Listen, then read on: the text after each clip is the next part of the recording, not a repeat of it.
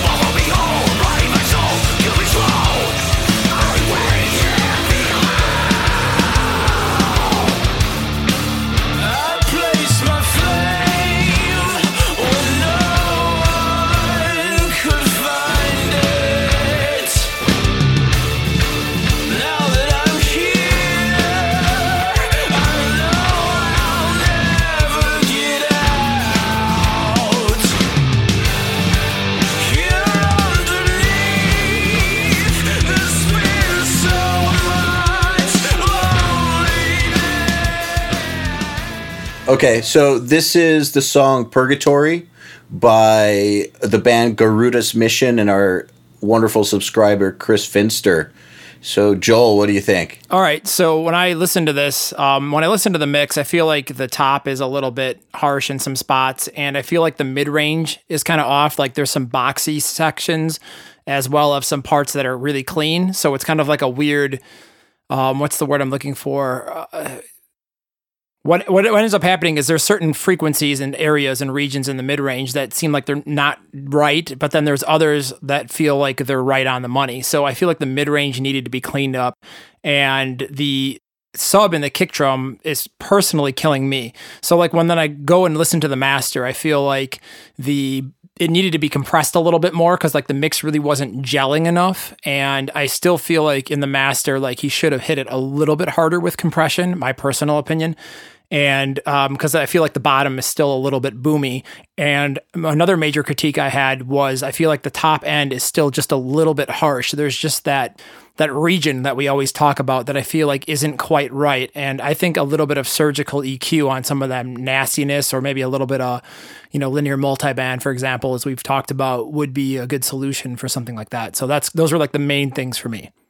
Yeah, my two big critiques for this was basically I felt like it was lacking energy, and that probably comes from the lack of either gel or compression or whatever. Dynamics, and then the second note or critique that I had was the low end was a little bit too floppy. It's definitely kind of hanging pretty loose around in the, everything below probably 200 hertz. Yeah, I honestly feel exactly the same way you guys did. But Joey, I'm just going to jump in and say that the word energy, that's like the perfect way to sum up what I felt was lacking here. And I got to say that I feel like the song itself does have energy. Right. So, whenever something like that is deficient, I try to think, is it the song? Is it the mix? Is it the master? Like, what is it? But listening to the song, I definitely feel like the artist has feeling and there is energy in the performance. I definitely do think that it's somewhere in the mix master stage. And I feel like getting that low end more focused would make a huge difference. Let's hear what Maor has to say about this. In some way, I'm a bit different than you. In some way, I'm close to what you said. Let's start with the high end, which is something Joel was mentioning. I actually, from listening to the mix and the master, of course, there is something in that high end, which I understand what bothered Joel, but I actually think that there was something really interesting in that high end. If it was tweaked right, it would create some kind of ambience. If I would approach that song, I would actually use that high end to create depth. And I think that it's just about taming it in the right way to keep that sizzle, and it would create a feel like there's something happening on the top, which I think is important and gets lost in a lot of masters today. This is kind of an 80s thing that was existing then, and in some masters that I work on, I actually keep that. So it had in the mix too much of it, but if you just adjust it enough, it will keep that sizzle, where in the master, that was lost. Out of curiosity, say you want to keep the high end intact, but just tame it a bit so you can keep that sizzle, what would be your first, what would be the first thing you would do in order to tame it? I would check which converter would not make it trill, but still keep part of it. That's why I use different types of gear, because I want to find which one attacks the issue in the least destructible way. So I wouldn't go by looking for what frequency it is, because it's a combination of frequencies. We're talking here a lot of the high mids and the highs together. That's why it's annoying you. That's why you feel to you it's annoying, because it's a combination of a lot of them, and that's why it bothers. But I think it's just taming or rounding off the edges of it to a point where it's not lost. If you want to think frequency-wise, it will be all the range from 5K and above. But I wouldn't go EQ-wise and tame it. I would just see which converter sounds best with it and doesn't take it down too much. That's a cool approach. That's a really cool approach, yeah. How many different converters do you have to work with? Let me count them. 1, 2, 3, 4. I have around 5 converters. It's also configurations. So I can use a D2A that is like a tape sounding D2A, and then a normal sounding converter, or whatever fits. But it's around 5. But usually you can pick that up very fast and see, okay, I don't need the whole 5 to test. I can go 2 or 3, just because knowing the converter. In this case, but it's not every, like, some converters will emphasize it, some will be almost there, and only a few will be the right ones to tackle this issue. So that's why, you can have a lot, but you got to really know which one to work with on that. Because to me, that sizzle was part of what I like in it. It gives depth.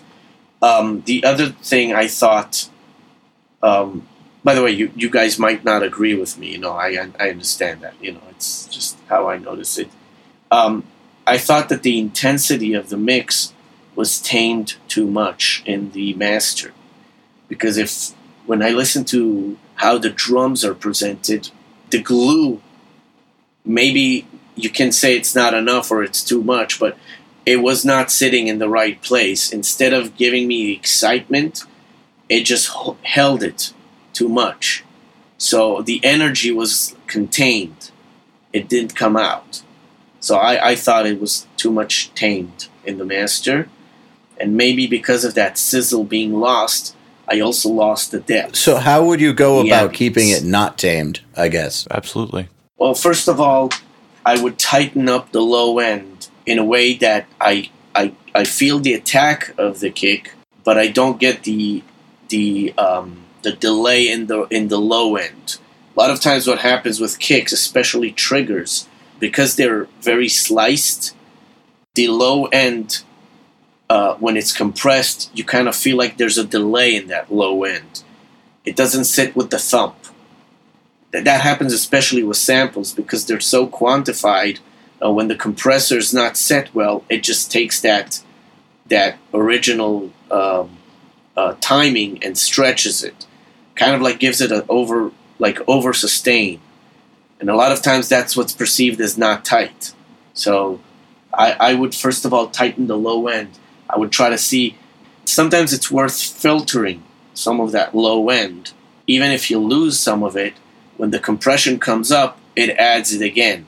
So instead of getting just a tick, because you cut, not too much, but the compression raises up the sustain, and then you get them balanced well. That's why normal kicks, not sampled kicks, when you compress them up, they feel more natural, because originally they didn't have too much size. But the sample kicks have a lot of size to them, because they're all compressed already, if it makes sense what I said. So that's kind of what I felt. Basically, I didn't have a problem with the mix because I felt that he was going for something. And to me, it's not a bad mix. Maybe it's just how you guys judge it is, because you guys are more mixing engineers. So you'll judge it as a mix. I judge it just more as a big picture. To me, how it appeals to the audience. I thought the master just lost some of the essence of it and lost the energy.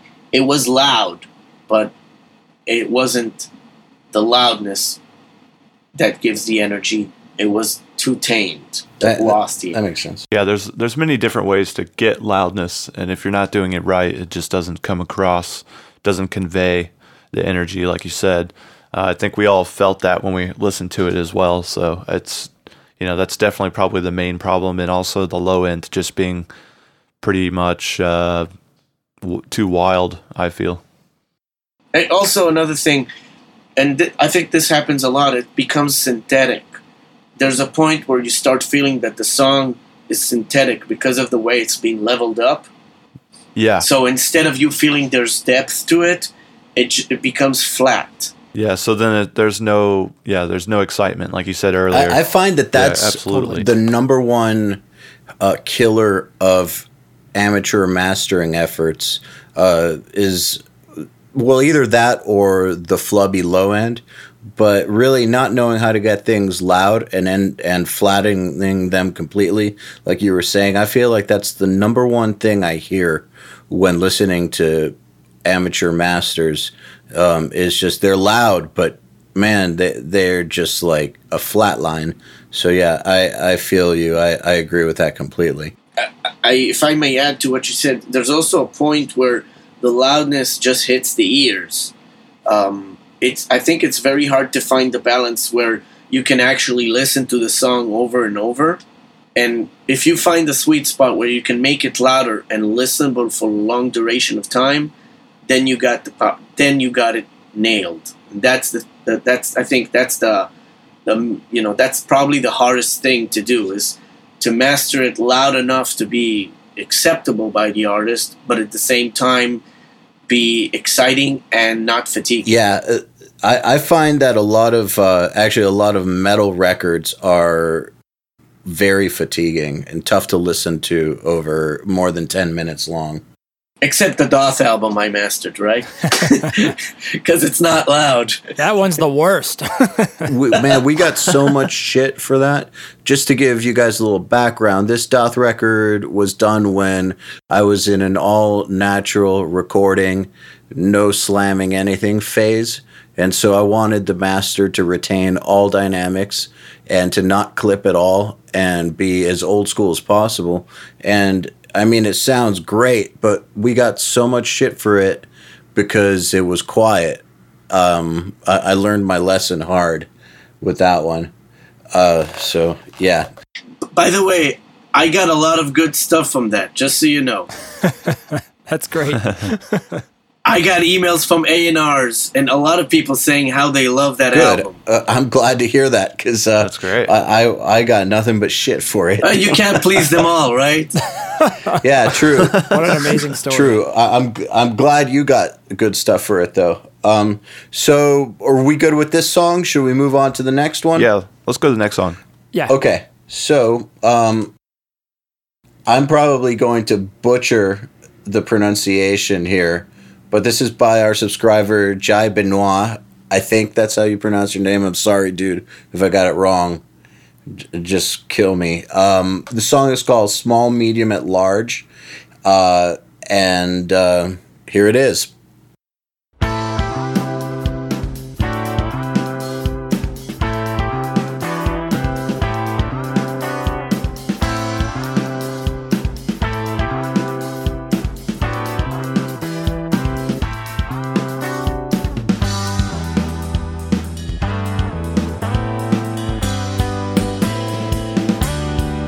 I gave you a bouquet at a bridal and told you I had no business for you. Bouquet at a bridal and told you I had no business for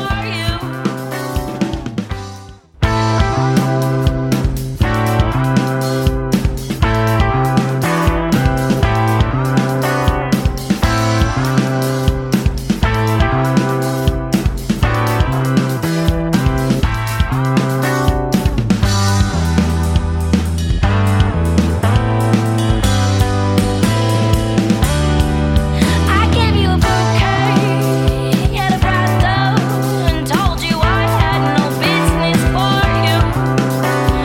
Bouquet at a bridal and told you I had no business for you. Sweet. That song I really actually like the production on. I think the production and the mix is pretty good. There might be a few mixing issues, and this is one of the things I wanted to see if Maor agreed with or not, because I couldn't tell if it was mastering or mixing quite. Because you can take a mix and you can put it through mastering, and certain things will jump out that you didn't expect. Sometimes the snare will disappear, or the bass becomes too loud, or the vocals get swallowed.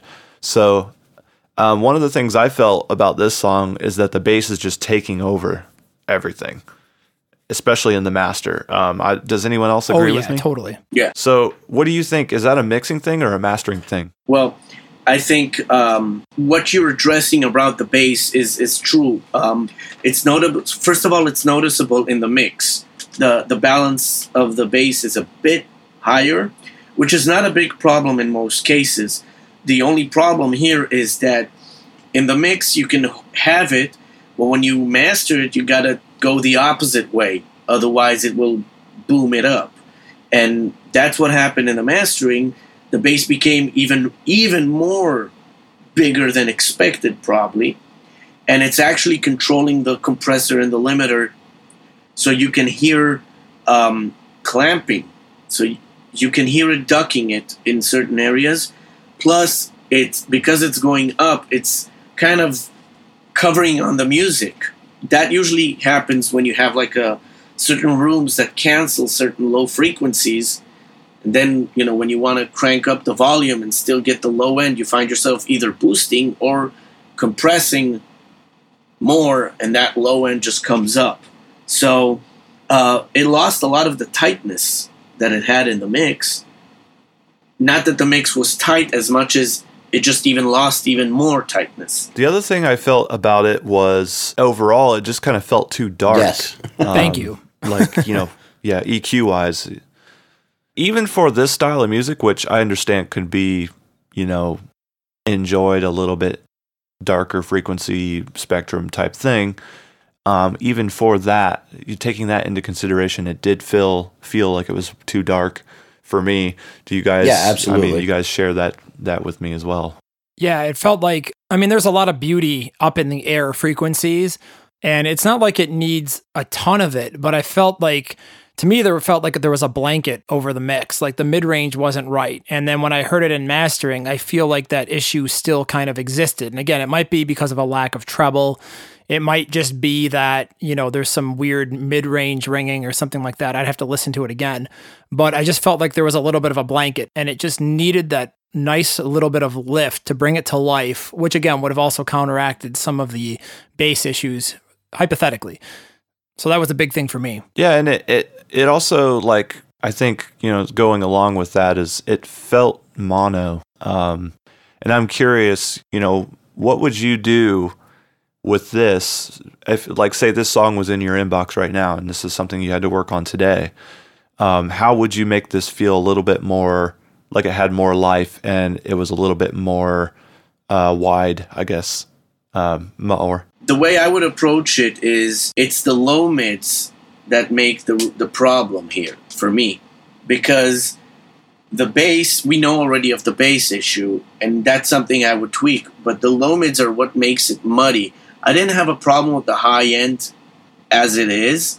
It's just that it's the low mids that were covering a lot, and that's where I would approach it.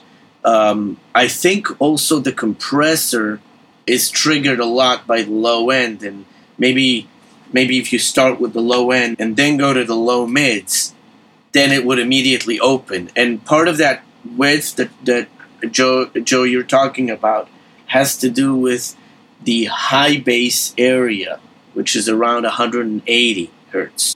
That's Gotcha. That's clogging that, what you felt that the width is missing, that's what's clogging it. So if that frequency range or that instrument was somehow either lowered in volume, or had a different balance, or maybe just EQ'd a little bit differently, we would start to reveal more of the high-end energy and, the high-end frequencies of the mix, is what you're saying. Yeah, like I would approach it, like this is a case where I would call the mixing engineer and hope he's a nice guy to talk to.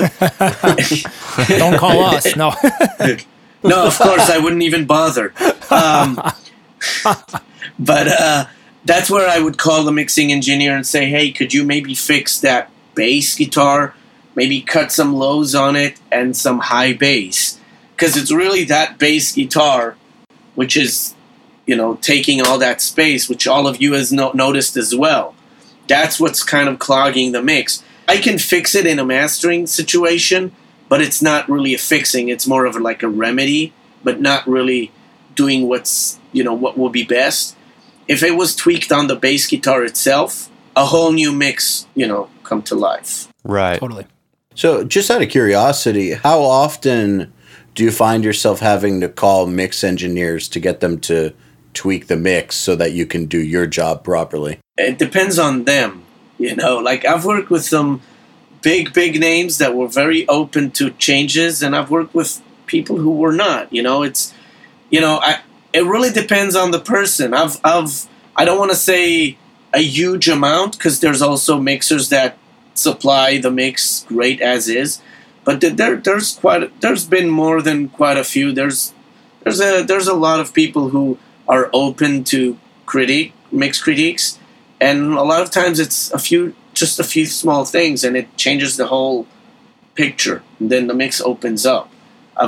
Could be cymbals, it could be bass, could be. Usually, it's kind of the extremist instruments that make the problems. Would you say that it's 1 out of every 10, or maybe 9 out of 10? No, it won't be 9 out of 10. No, not that. But I would say maybe half or less than half would be situations like that. And sometimes it's even a small thing like, hey, could you print it 2 dB lower so the compression is not that glued, or can you just DS the cymbals or the vocal, or maybe adjust the bass guitar. It's usually those kind of things. It's not really going in making big changes. Have you ever had to do that? Suggest a complete remix or really big changes? Yeah.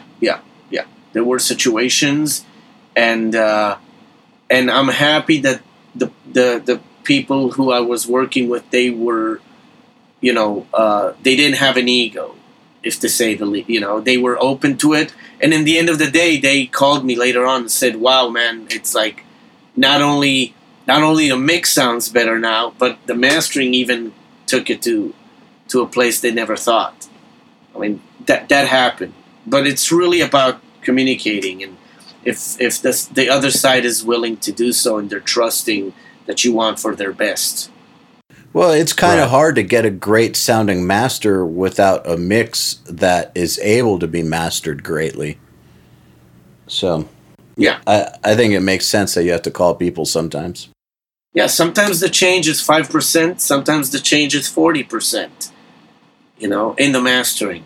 But that 5% is 100% for the listener, because he doesn't know what was before. And every once in a while, I'm assuming you just get stuff that sounds perfect the way it is, and you just have to do your job, and that's it. If it comes in perfect, or almost perfect, then I'll do just minor adjustments so it will be sounding consistent on all playback systems, and maybe just a bit color if they want like coloration, like a vibe on it. But if it's needed, but sometimes that's just the small icing on the cake, and that's it sometimes.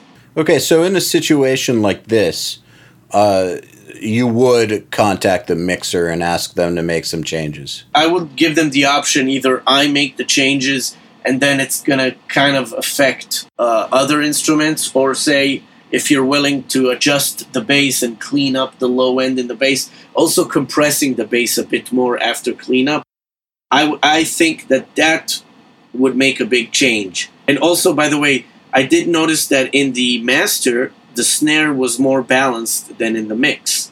There was more glue. So I assume that if that bass guitar is tweaked right, then the mastering would get it really good. Now, so let me just ask you a question now that we're on the topic of having to talk to mixers and get them to make changes.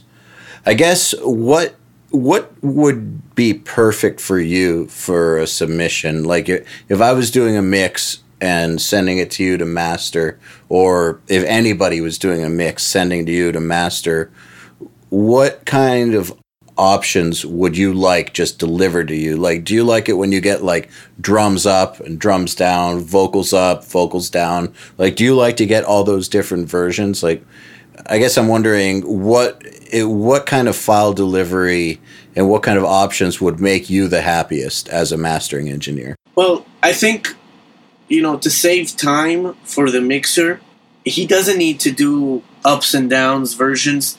I would only say, maybe do a vocal up, vocal down, just in case. What I would do is master it, and then we see if something is missing, then we go and approach that. Let's say the snare goes down a bit, then we do a snare up.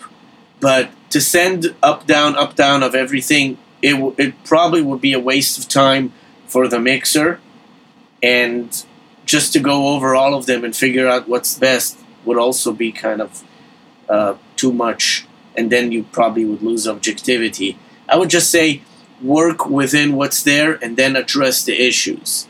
You know, in most cases, there's like three things that, you know, might be lost that people like to fix would be either vocal up or vocal down, snare up or down, or kick up and down. The more complex ones are bass up, bass down. But I would start first, maybe just give me a normal version and maybe a vocal up if the vocals are a bit kind of like on the fence. That makes sense. Yeah, I usually don't request those, you know, that many versions. But if I get multiple versions, I'll listen to all of them, and you know, I'll pick the one that I like the most, and I'll start working with that, and then I'll throw in the other ones just to compare, without changing my chain or anything, just to see, you know, how it changes. And oftentimes, you know, the first one that I picked is the one that I like, but that's also how all the mastering settings were decided on that track. So it makes most sense that it is the one that ends up winning. But, you know, you always check and you always compare. I get sometimes like two versions of the same mix, like with a different processing. So, like, you know, like sometimes somebody buys like a bus compressor or an EQ or summing box or something like that. And, you know, they mix through it, but they're not sure if that's what will sound best. So they'll print two versions, and then I'll listen to them and I'll see which one has more options to work with. Like sometimes the coloration is nice, but it takes off something. And sometimes the clearer one is better to work with. So I'll listen to both and see. You know, it's not... A lot of people today buy, you know, two bus compressors or they, you know, and they want to run it through it and see what, you know, how it sounds. And I'll just choose between the two what I think is better to use. Because I also can compress it, you know, with outboard gear. That's what I do as well. So Right. you can choose what's better. Makes sense. Cool. So our last song we have is a rap song, which is actually pretty cool. The artist is House of Goon, and the song is Howitzer. Yeah, and it's by our subscriber, Mr. Joshua Hass. Counting all the dollar signs on my Google. God, think about to lose my mind. Never too confined. Just search, you can't sign. Maybe you be new how to keep up on the daily grind. Most tracks and rocky roads I ever see. Ice cream. I said ice cream. Bet you wish you would have picked a better G. How's a G? How's a G? Caught up by a bottle when I hit the throttle. Scared you are. Yo, the talk still chased by automodels. Thought about a Millie bro. Lil Wayne spits a silly though. Never hate niggas. Great shout out. Let's make a video. Pedal anything that'll make a little dough. Really though. About to blow the shingles out the scene. Whoa. Democratic. Everybody gets a vote. Let's go. Moses. Start the move. Roll a blunt. Let's smoke. Howitzer, we're one artillery, words for power. Cowards and cowards, Americans, snipe my way to the dream tower. Howitzer. Counting all the dollar signs on my Google. God, think about to lose my mind. Never too confined. Just search, you can't sign. Maybe you be new how to keep up on the daily grind. Most tracks and rocky roads I ever see. Ice cream. I said ice cream. Bet you wish you would have picked a better G. How's a G? How's a G?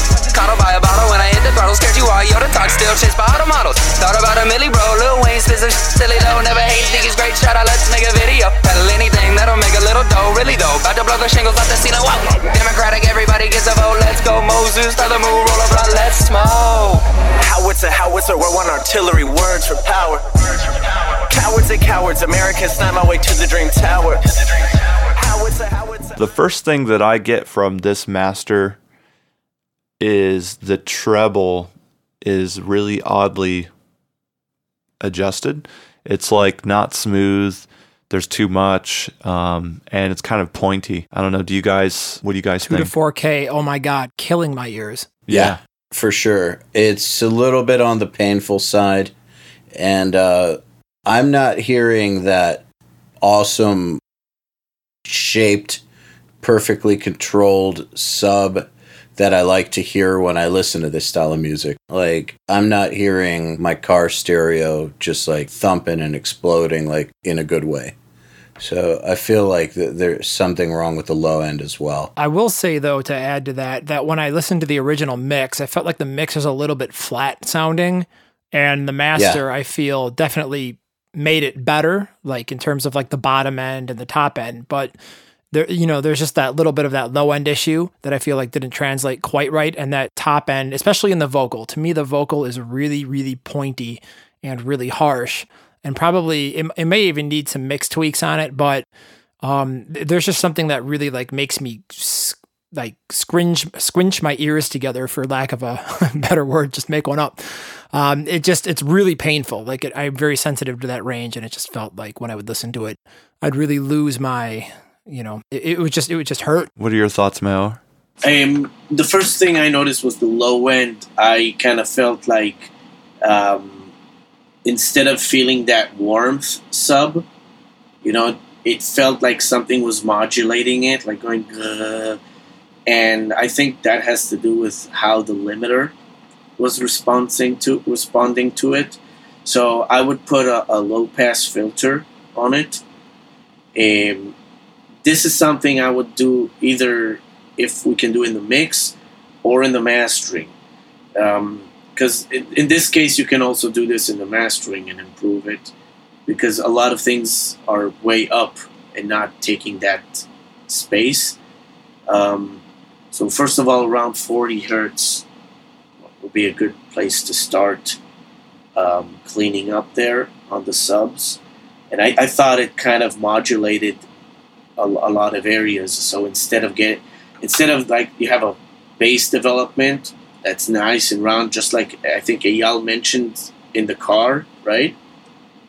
So yeah, I understand what you mean. Instead of kind of making this like pillow in the car of low end, it kind of rumbles a bit too much. Maybe it's a bit, even if it's kind of like has like a roar to it. Maybe it's a bit aggressive instead of soft. Here it didn't do that, but I know what you mean, that it has like a resonance. Instead of being soft, it kind of like distorts a bit. So I think once you tweak that low end there, immediately the song would be softer on the ear and maybe even less harsh, because the low end would kind of like wrap the high end as well. I think that's the first thing that came to mind for me. I understand what you guys say about the high end, but I also know that stylistically, every time I hear these kind of songs, they like to have that high end. It's like the edges, a low end and a high end, especially for clubs, and that it's very common that the high end will be kind of like that as well. So I just think fixing that low end will make it sound easier on the ear, and nicer. But you can tame the high end a bit if you want. Yeah, around those ranges that Joel I think mentioned, can soften the DBM too. How often do you find yourself, mastering rap and hip hop and stuff like that? I do that a lot. I get stuff from hip hop to metal to rock to singer-songwriter, acoustic, industrial, EDM, jazz, blues. I've done from Walter Trott and Eric Gales to Sepultura to Faith No More to Yes to William Shatner to Dokken to Halford to Dokken. Yeah, to I mean, my gamut is really, I do a lot of R&B and pop and death metal. I mean, you did that Starset record, right? Yes, I did Starset. Yeah, I like that single. It's a really, really good song. I mean, it was a monster success, but I dig the mix, and I think it sounds really good. Let's talk about William Shatner for a second, because I didn't know. It was a prog rock album. Was it a spoken word, or was it him doing songs? There's a Steve Vai plays on it, and Al Di Meola. What? And Dave Koz on saxophone, and actually George Duke, rest in peace, also was on that record. There was a bunch. Robbie Krieger from The Doors played on it. Basically, it's a prog rock album with a full band and guests. Holy shit. And there's singing by Billy Sherwood. And William Shatner is telling a story on it. So basically the songs have music and melody, and William Shatner is giving his story on each song. So it's like he's talking or doing a spoken word, and then Billy Sherwood is singing choruses on it, and or pre-choruses or different melodies. That sounds like an amazing record to work on. It was very interesting because you have to keep in mind that the spoken word has to be in the front, and you still have music surrounding it and singing. So it was very interesting. And of course, the players there, I mean, these are top guys, you know. Steve Vai, you know, Al Di Meola. Did you get to interact with William Shatner at all? I got to meet him after I did the album. Sweet. And he liked it. That's great. Yeah, that's really awesome. Sorry, I just fanboyed out for a second, but I think William Shatner's awesome. Well, look, it's not every day that like you get to talk to somebody about working on a William Shatner record. Yeah, absolutely. But so it was back to this song. So about the flatness in the mix. So, you know, same question I asked you on the last song. In this case, would you call up the mixing engineer and ask him to fix some stuff, or is this something where you feel like you could just master it and it would be fine? I think that, first of all, I would try this before calling him, because when I listened to the mix, it was a certain area that had that, which was just the low end. It's not like the song before where the low end was like working the low mids and the high mids. This is really, a lot of it is really, really low. So I think, first of all, I would try doing it myself. You know, find the area that works best and softening it. And if I would feel that I got to a point where it's nice but could be better, then I might call the mixer and say, you know, could you put a low pass around 40 on the subs, and maybe lower a bit the volume of it, a few dBs, so it's not above the music, it's in the range of the music, just a bit more. That way it also would be softer. I think what bothers Eyal is that it's not only loud, but it's controlling the music. Yeah, absolutely. It swallows it. Yeah, and with the compression in the mastering, it's actually modulating it. So it's not only swallows, but it's actually controlling it. Certain sections come up and certain come down. So you can hear that it's not as stable because of that. Am I the only one here who thought the vocals, I mean, I realized vocals need to be loud in this, but am I the only one who thought that they were just a little painfully too loud? Or is that an EQ thing? They were a little bit too loud, but I think the EQ thing definitely made it, like, EQ is probably the reason why you feel that way, because of how pointy it is. Yep. It's almost like someone went in with a 31 band, no Q control EQ, and just like took like 4K and 8K and just like pushed those two sliders all the way to the top.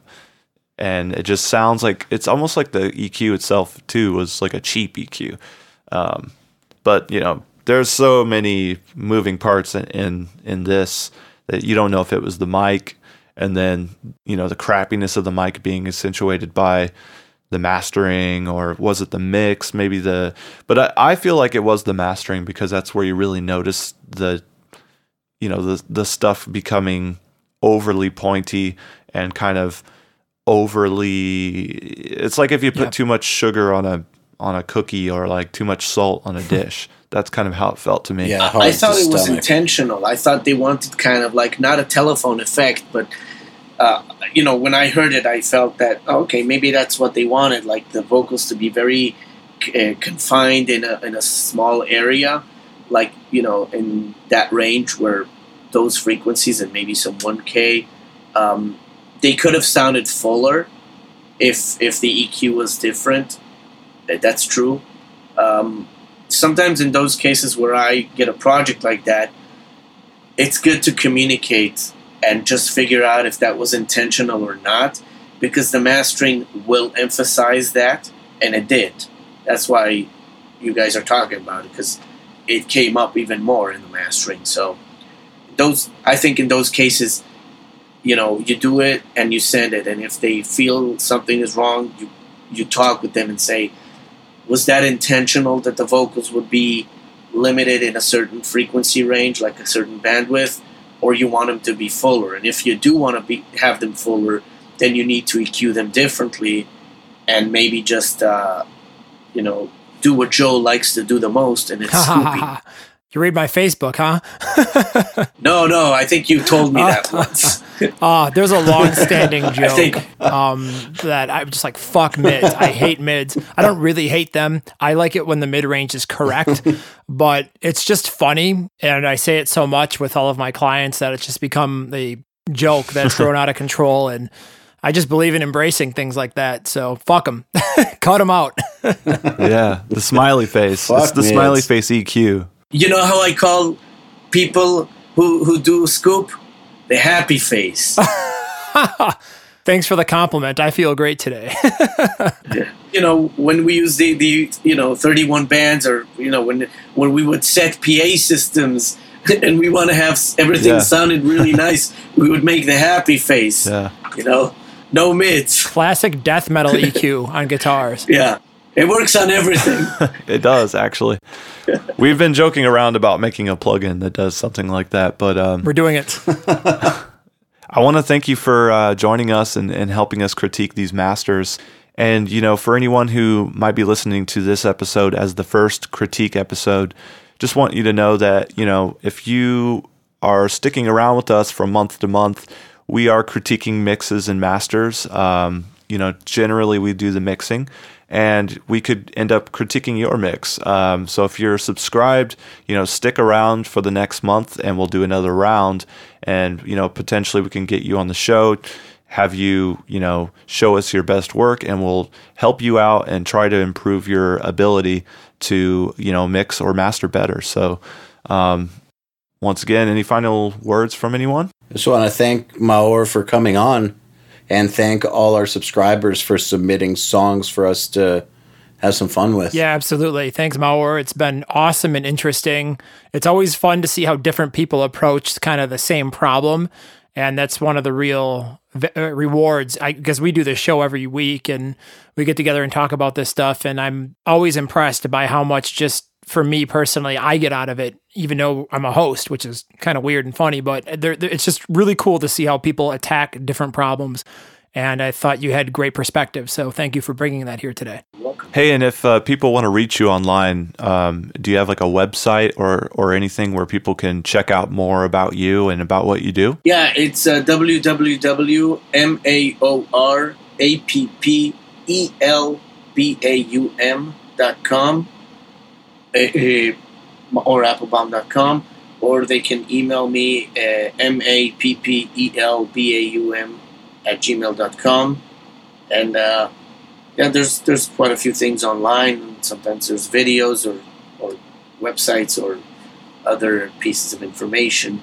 I want to say thank you for you guys for having me here. It was a good starting for my day to talk tech with cool people with a good sense of humor. Great, man. Thank you. You're welcome. All right. So have a great day and have fun mastering some stuff. Thank you. And wishing everybody a good week, and put your passion into what you're doing, and it will be better and better each time. There it is. Right on. The Unstoppable Recording Machine Podcast is brought to you by Creative Live, the world's best online classroom for creative professionals, with classes on songwriting, engineering, mixing, and mastering. Go to creativelive.com/audio to start learning now.